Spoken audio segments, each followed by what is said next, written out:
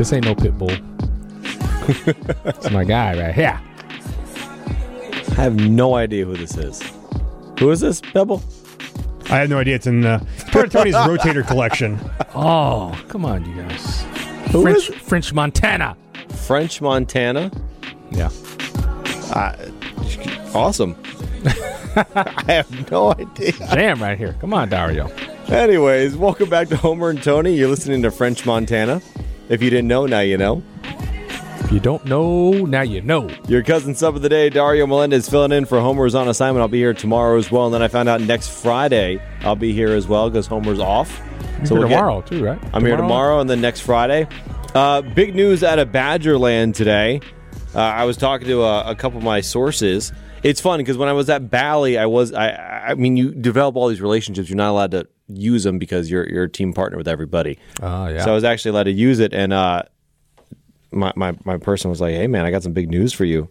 There might be an injury in the quarterback room." And my first thought was Graham Mertz. I was like, "Oh no, the season's over already." Then he said Chase Wolf. I'm like, "Well, it's good news that's not Graham Mertz, but also it just shows you how thin that quarterback room could get." So Chase Wolf, which has now been confirmed by head coach Paul Chris, is going to miss a significant amount of time after tearing his meniscus last week in practice. And more on this, let's bring in Jesse Temple, who covers the Badgers for The Athletic. And Jesse, when you first spoke with Chris and you heard the news about Chase Wolf missing a significant amount of time, what was your initial reaction?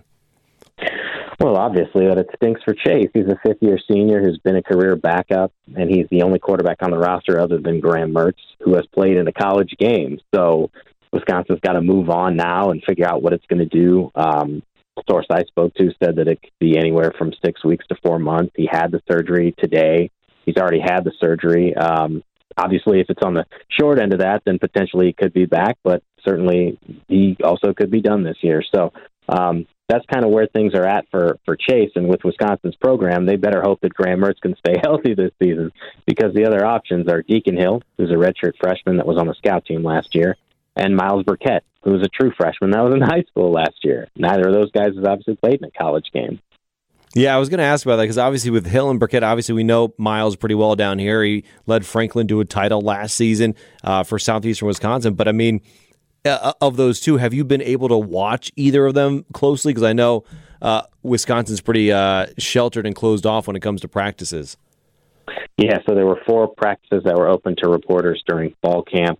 We had a chance during the spring to see, I think, the last 12 of the 15 practices. Got a better look at Deacon Hill then. Deacon's been the third-string quarterback throughout fall camp up until Chase's injury. And the last open practice was also open to fans, and there was a bit of a scrimmage, and the only 2 quarterbacks we saw were Graham and Chase. Having said that, I think Deacon has made considerable strides since last season. If you talk to anybody around here about Deacon, the first thing they bring up is the arm strength. He's got as much arm talent as anybody on the roster. He can throw that thing 60 yards on a rope. But it's not all about dropping in 60-yard passes. He's got to develop some touch. He's worked on his body. I think he looked a little bit better in the fall. He's got a little bit more agility. He's certainly not a running quarterback by any means. He's 251 pounds on the fall camp roster. But he was listed at 262 in the spring. So he told me this fall that he worked on developing a better routine, taking things more seriously off the football field in terms of his diet and conditioning. So there's an awful lot of talent there, but also some unknown because, as I said, the last game that he played in, he was a high school senior out in Santa Barbara, California, a couple of years ago. So there really is a big difference between Miles and Deacon, it seems like, because I don't think Miles is the guy that's going to want to stay in the pocket as much and try to maybe show off his athleticism a bit more than Deacon would. But if, let's say, hypothetically, Mertz ends up going down, I mean, who do you think would be the best fit to kind of pick up the reins and run the offense? Well, it's tremendously difficult for a true freshman to come in and play. Even Graham Mertz in 2019, when he was here, only appeared in 2 games in a reserve role because Jack Cohn was the starter. If I had to guess, I would say that it's Deacon primarily because he's already got a year in the system. That means a lot.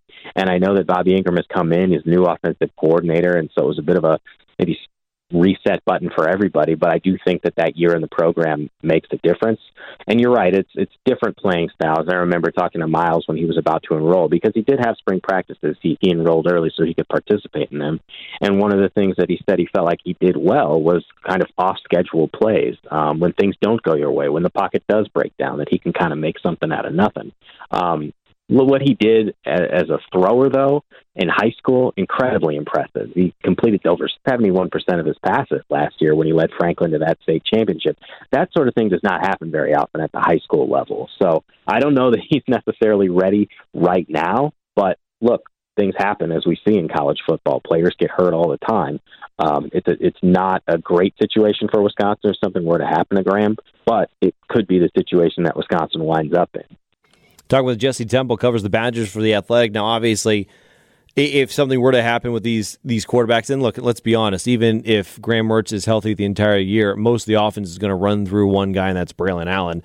When you look at this backfield that the Badgers have and enter this 2022-23 campaign, I mean, the Badgers have been known for being running back you. Where does this rank in your opinion now? Look, this is really early. It's only his second year. This might be an unfair question, but where does this rank with some of the best backfields that we've seen the Badgers produce? Well, I think you nailed it. It's an extremely unfair question simply because we haven't seen the three of these guys together in this way this season. And the three would be Braylon Allen, Ches Malusi, and Isaac Arendo. Now, Braylon tweeted a picture during the offseason of the three of them, and it was juxtaposed with an image of Monte Ball, James White, and Melvin Gordon. Well, that's the best trio that you're going to have. We saw what they did when the three of them were unleashed back in that Big Ten championship game against Nebraska. Man, that was so fun, wasn't it?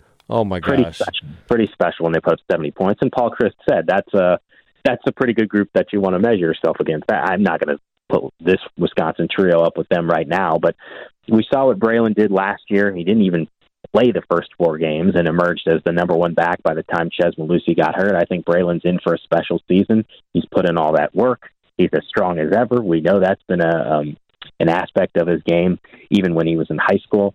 It comes down to whether Ches Malusi and Isaac Arendo can stay healthy. Obviously, both of those players suffered season-ending injuries last season. Malusi had a torn ACL. Garendo had a torn Lisfranc ligament that he suffered in warm-ups of the Illinois game. Garendo's had injury issues his entire career. When healthy, he's one of the fastest guys on the team. He's listed as the starting kick returner. And I think that Wisconsin would be wise to use Braylon and Ches in tandem. I don't think this is a situation where you want to ride Braylon 25-plus carries a game, because Ches is a tremendous talent as well, and it helps keep both of those guys fresh. But to answer your question, I think there's a lot of potential here. It could wind up being one of the better groups as long as they can stay healthy, because they're going to ride the running game. They've got what appears to be on paper a tremendous offensive line, and there are still questions about what this passing game is going to look like. Even if Graham Mertz has looked better, it's a new wide receiver core that he's going to be working with as well. I think Garendo is probably the most interesting one to me, because you look at last year, obviously he had the injuries. He played only 23 snaps, but he averaged 7 yards a carry. I mean, if this guy could stay healthy, Jesse, like I said, it's really early, but man, that could be a really nice trio if Garendo can somehow stay healthy, which, again, as you mentioned, hasn't been able to do. Yeah, now those numbers last season were inflated because he broke off an 80-plus yard touchdown run early in the season. Obviously didn't get a lot of touches and then got hurt.